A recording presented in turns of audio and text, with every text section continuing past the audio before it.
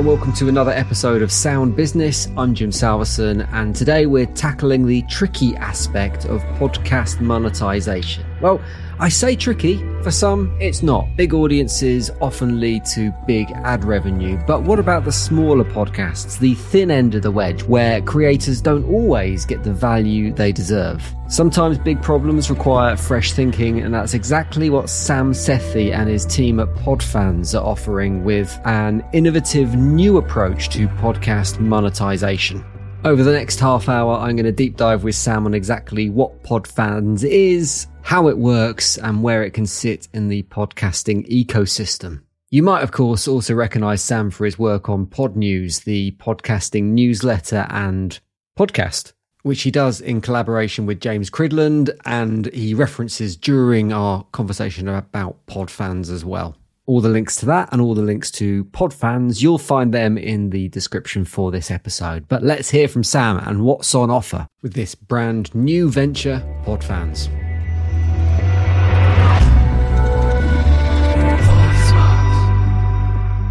Sam, welcome to Sound Business. How are you and where are you? Hey Jim, thanks for having us. Yeah, I'm down in sunny Marlow in Buckinghamshire. Very nice. And it is sunny at the moment, isn't it? It's unseasonably warm in October, which is nice and terrifying in equal measures. Yeah, in fact, I've still got shorts on and thank you, Carl, you can't see my legs at the moment. That's the joy of podcasting. Yeah, no, I'm quite surprised.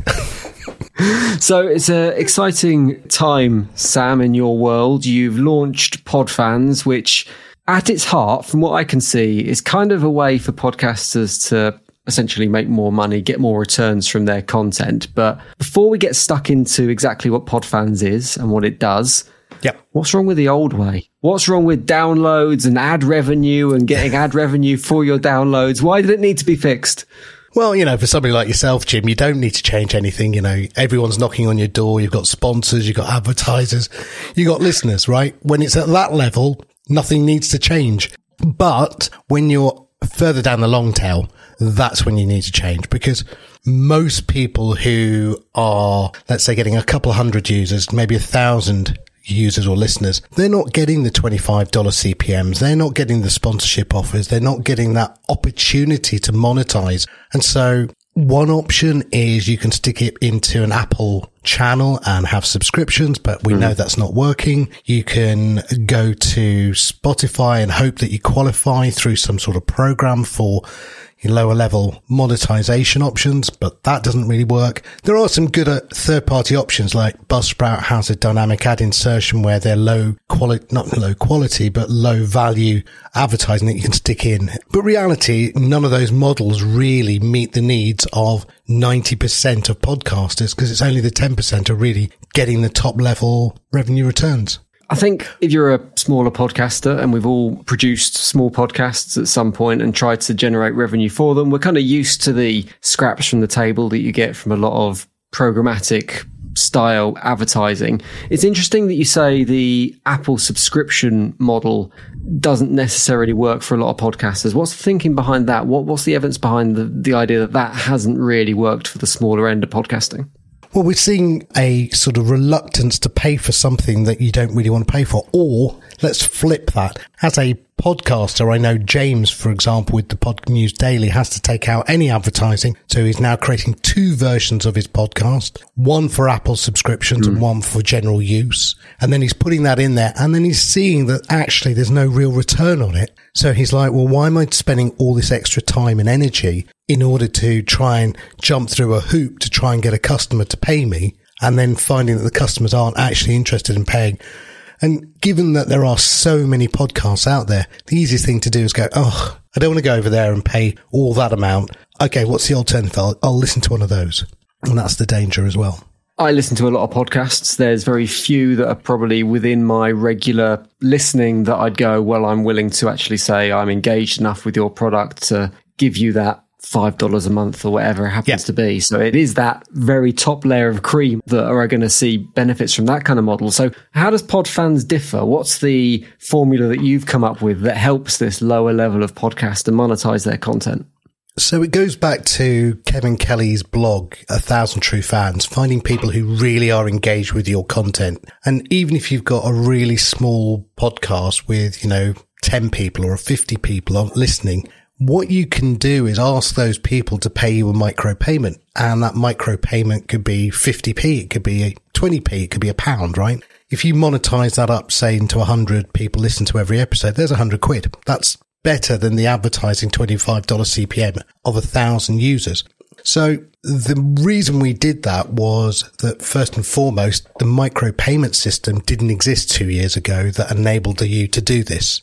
I've talked about it in the past about when I was at Netscape, we built the browser, we came out the door, and then we had this problem of how do people reading blog posts, which is what it was mainly about then, give sentiment analysis back. And we ended up with hearts and likes and thumbs up. And we thought, oh, great, that's a way to do it. And I don't know if you remember, you probably do, Jim, everyone chasing 1 million likes and 1 million hearts and whatever. And it was crazy. And none of that was monetizable. So then you suddenly went, okay, hang on a minute. How can we monetize? Oh, no, you know what we'll do? We'll stick advertising around everything because that's the way to monetize this thing. And that's what we ended up with Web 2. So now with Bitcoin and with the 100 millionth of a Bitcoin being a Satoshi, you have a micropayment system. And what's better is it's also a peer-to-peer micropayment system. So it's direct between my wallet and your wallet. And that's one thing that allows me to do. So I can say, hey, Jim, I'm listening to your show, really love it, and I'm going to give you 1,000 sats. Now, 1,000 sats could be 4p. Right? It doesn't have to be, but it's better than a heart or a like, which is worth nothing of nothing. So again, what we've done with Podfans, we've created a model where when you onboard, you either have an existing wallet or we give you one. So again, you're not having to go, what's a wallet? Where do I find it?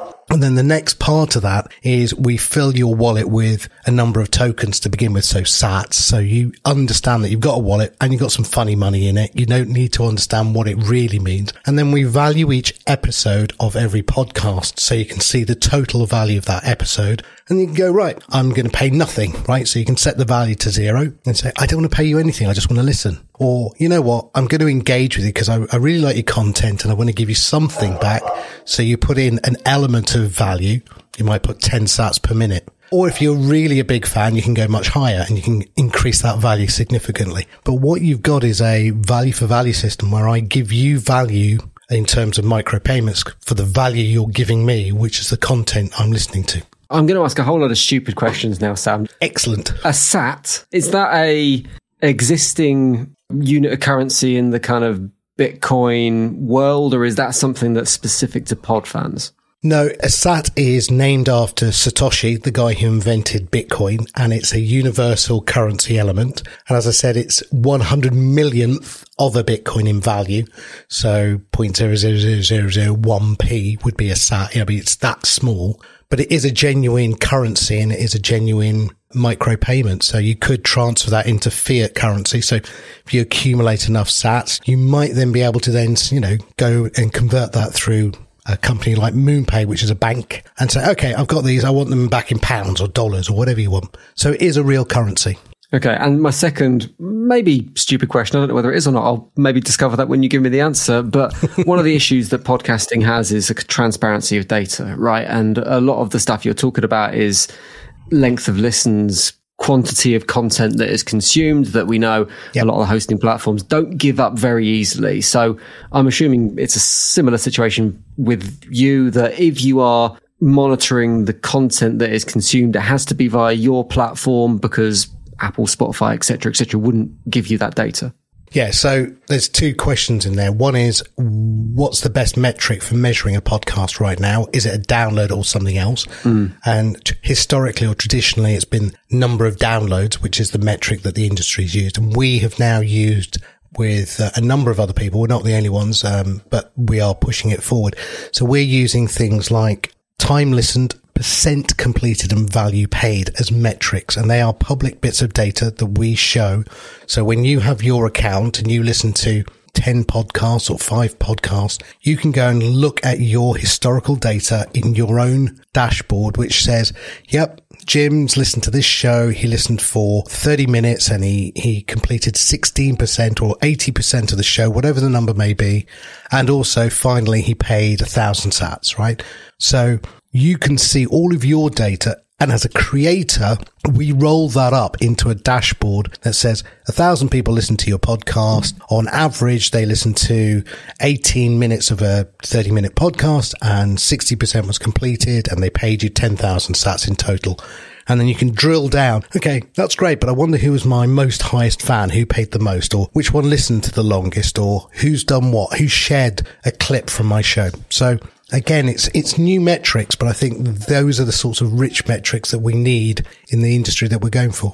So do you see this as a potential way for people to maybe judge the content they're creating rather than just kind of make revenue? I guess there's an element there where you're getting direct audience feedback. You're seeing what episodes people are engaging with by virtue of what's being consumed and where you're getting your sats from. Exactly. And I think that direct engagement will hopefully make better podcasts. Now, one of the features that we were asked to add by a guy called Dave Jackson, who's a podcast influencer, was the ability to set the start time and the end time of a podcast, also the amount of sats paid and the speed that it was played at as a individual metric that we hold on every podcast. So let's say you've got 5 podcasts you love listening to. You might say, one, I'm never going to pay anything for. It's always going to be free. It's my football podcast. I can't be bothered. I'm not going to pay them. Then I've got one which I'm going to pay my standard 21 sats. Like that's my default value that I pay. But there's this special one I really love. I'm going to pay 100 sats per minute for that. But I know that every time that show starts, there's 8 minutes of, hi, what did you do on holiday last week? And all that rubbish. So I'm going to set my start time at 8 minutes. And then there's this 3 minutes at the end where they talk about some stuff that they always talk. I can't be bothered. So you can set your start time, your end time. And I like to listen at 1.25 for this show, or I might listen to that one at normal speed. So we can set that for every podcast, a different value that you pay independently for that podcast, the speed, the start and end time. So as a listener, I can now go, yeah, that's my favorite show and that's how much I'm going to pay it. And that's the speed I want, but skip the start, skip the end, and then keep playing. Yeah. So where does Podfans sit in the consumption process? Is this something that would replace existing podcasts hosting platforms, or is it purely something that digests RSS and then delivers content in just a slightly different way to the kind of existing listening platforms? Today, 100% it's a listening app. So we ingest RSS, but what we do is give creators a back-end admin dashboard that allows them to add all of these brand new podcasting 2.0 features that have been added. So you might want to add a avatar of yourself. That's the person tag. Or you might want to put an avatar of your guest. You might want to put your location. You might want to have a license. Yep. You can listen to my podcast, but you can't copy it. Or no, do what you like. Share away, clip away, do what you want. So there's a whole raft of 27 additional new features that are metadata features around a podcast. So they don't enhance the audio, but they make discovery better. They make the ability to share or interact. One of the biggest things that we know that in the industry is discoverability is hard. So we've fixed that, we think, with the way that we do our search engine. But one of the other things is interactivity. Jim, you've got a podcast. I hear something great and I want to go, Jim, oh, no, look, I want to tell you something, right? Well, now that most podcasters have removed their email from their RSS, I can't even find a way to connect to you. But with things like boosts and boostergrams, which are basically comments with a micro payment, I can leave you a comment and then you can pick that up and you can go, oh yeah, Sam said in the last show, blah, blah, blah, blah, blah, and include it in your next show. So interactivity is another thing. So yes, Podfans is an enhanced, we think, listening app. But you said, are we going to replace hosts? Well, in some ways, the answer to that is yes, because what hosts have been very good at was hosting the audio, but what they've been very slow at doing is adopting some of these new features. So one feature I'll give you is called the alternate enclosure, which is the ability to put 3 or 4 different audio or video elements in your feed. So maybe I want to hear it at a super high level, right? I'm at home, I've got my speakers on, I can hear it. Or I'm on a plane and the quality of the Wi-Fi is poor, so I want to drop the audio quality so I can still hear it. Adding that capability to Podfans is what we've done, but hosts are not allowing podcast creators to upload 3 or 4 different versions. So we are looking at how we would allow you to have within Podfans to begin 3 or 4 versions, and then eventually we will allow you to export that into a brand new RSS so you could share that on another place.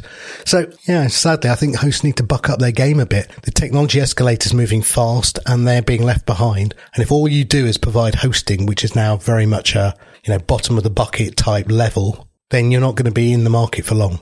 It's a really interesting conversation. It's probably a conversation for another time, but even as you mentioned, the new tags that exist within RSS, I see very little evidence of hosting platforms really kind of embracing them properly and delivering them in a way that's useful and accessible to podcasters. There seems to like there's a lot of work to be done there.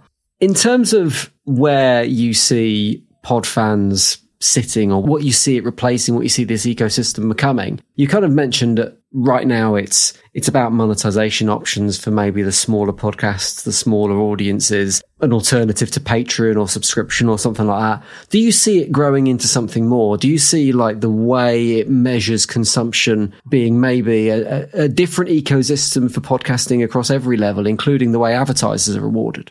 Very much so. So one of the dirty secrets that we all sort of skip over is downloads is the metric. But we then say to advertisers, I've had 10,000 downloads. Your advert was probably played, when we don't even know if the advert was listened to, because downloads doesn't equal listens. And equally, we don't know if yours is the third ad in a podcast, whether somebody just dropped off before they even got to that ad or they skipped it by fast forwarding. All of those things are what I would call the dirty secrets of podcasting, because we tell advertisers that they've been listened to when actually we can't tell if they've actually been listened to. So when you do a per minute micropayment model like we have in Podfans, I can tell you to the second. We do a second analysis. So we track every second that you are listening.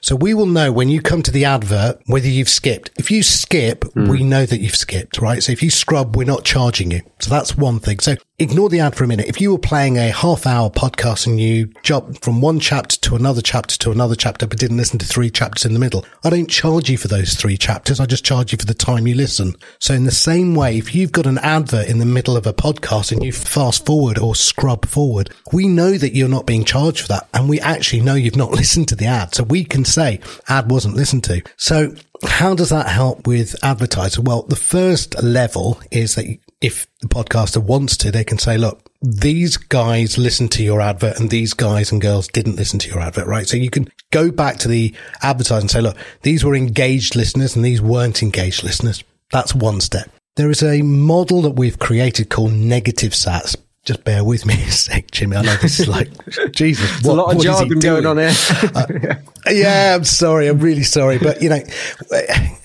before I tell you about negative sats, it just reminds me, look, when I was at Netscape, I remember clearly being the product manager, going into a room of execs and going, it's called a browser. It starts with HTTP. Yes, it's called a URL and it's www. And oh my God, there's no search engine. And people looked at me like I was talking Swahili, right?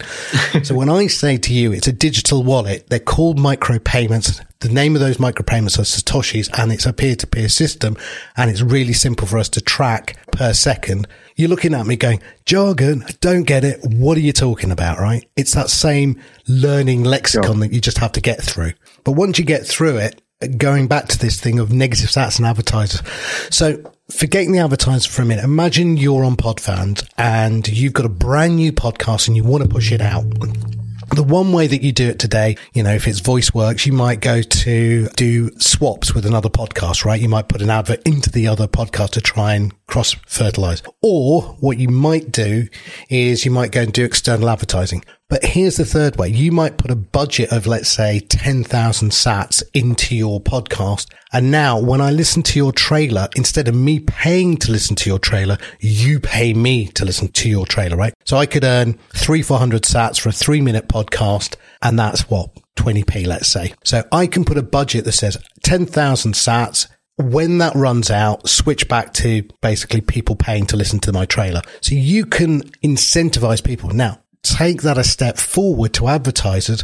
An advertiser could come to a podcast and say, look, I've got 50,000 sats to give you. When someone listens to my advert, pay them. And when they don't listen to my advert, don't pay them, right? Sure. So now, literally, we can track if you've listened to the advert or you've scrubbed the advert. And if you listen to the advert, guess what? You're going to be paid directly from the advertiser. Now, as the podcaster in the middle, you take a small cut. So you might take 5% of that flow of money, and that's enabling you to make value from it. But you're then giving your listeners the flow of money as well. So again, this is a totally new model. It's not going to be here tomorrow, but it works today, and that's what we're trying to work on. I think that's really interesting because there is always a quest to give advertisers better value. I feel like I should put my Sports Social Podcast Network hat on now and speak to any potential advertisers and go, we don't just judge this on downloads all the time. We can also monitor impressions and all that kind of thing. So it's not, there's a sliding scale here to play around in. One of the things I think that's coming across when you're talking about Podfans that I think is really interesting, and maybe I hadn't got initially when I'd kind of looked at the information that had been sent out and the information that was available, is it feels like there's an element of gamification here. And I guess what you potentially lose if you're moving away from the subscription model or the Patreon model is you kind of like, you're replacing the transactional element that there with you're paying for what you listen to rather than you're paying a subscription. But potentially what I was thinking you might lose is the community element, the additional things that you buy into when you take out, for example, a Patreon subscription. So it sounds like there's an attempt with Podfans to kind of, or certainly the start of an attempt to build a community around those podcasts as well. Yes. I mean, that's why they're called fans, not listeners. So you're right. There is a complete gamification engine inside of Podfans. We've got 30 verbs, right? So play is one verb, share is another, follow is another, clip is another. So I won't list all 30, Jim. You will be glad to know.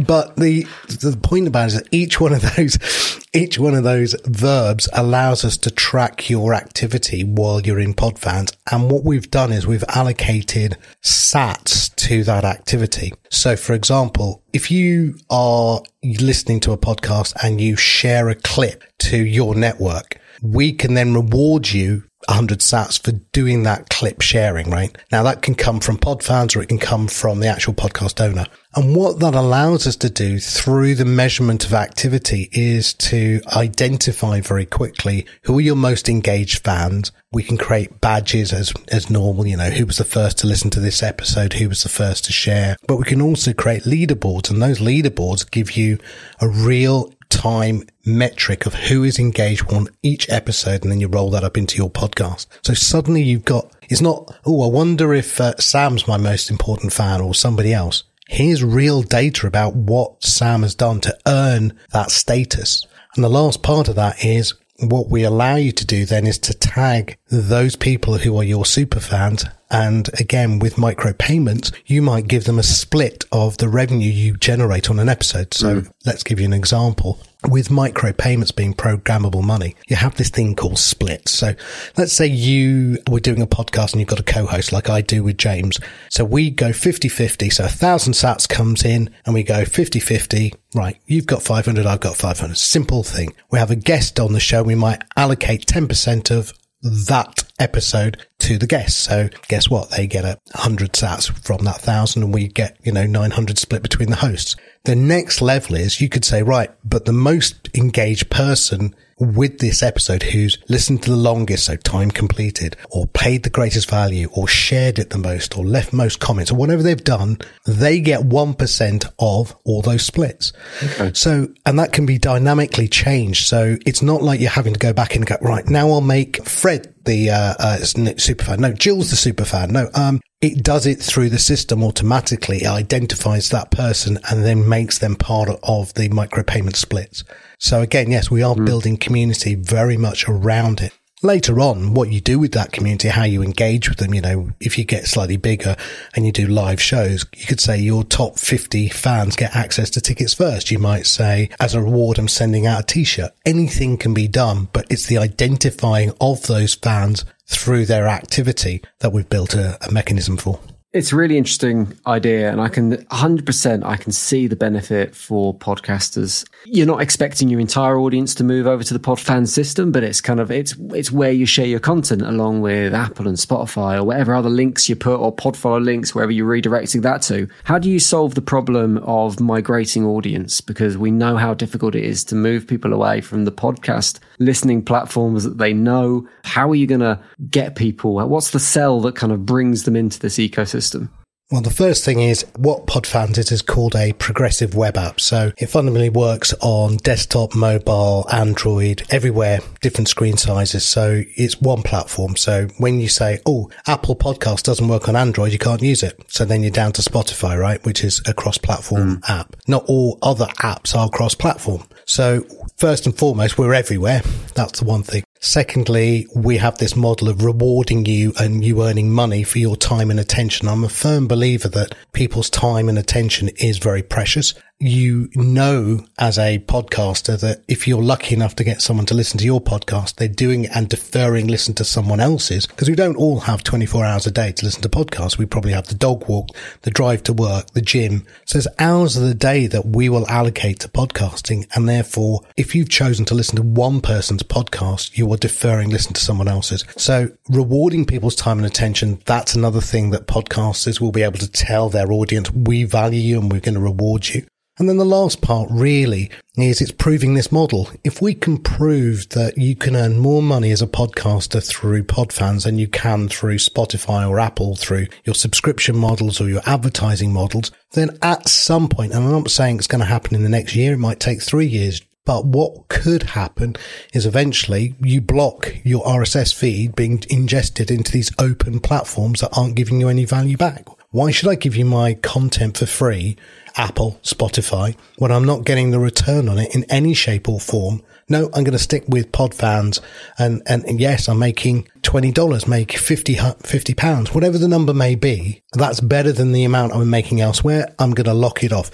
Of course, right now, the problem we all do is we go, oh, let's do the shotgun model. Stick it everywhere on the hit and hope that there's going to be someone listening to it and I make 50p. And there's no proof that it's working. Whereas what we have to do is prove that first, starting with the long tail and then working up to the higher value podcast. But because the high value podcasts don't need to, as we talked about earlier, don't need to change. They're getting the advertisers, they're getting the sponsors, they're getting the listener audience.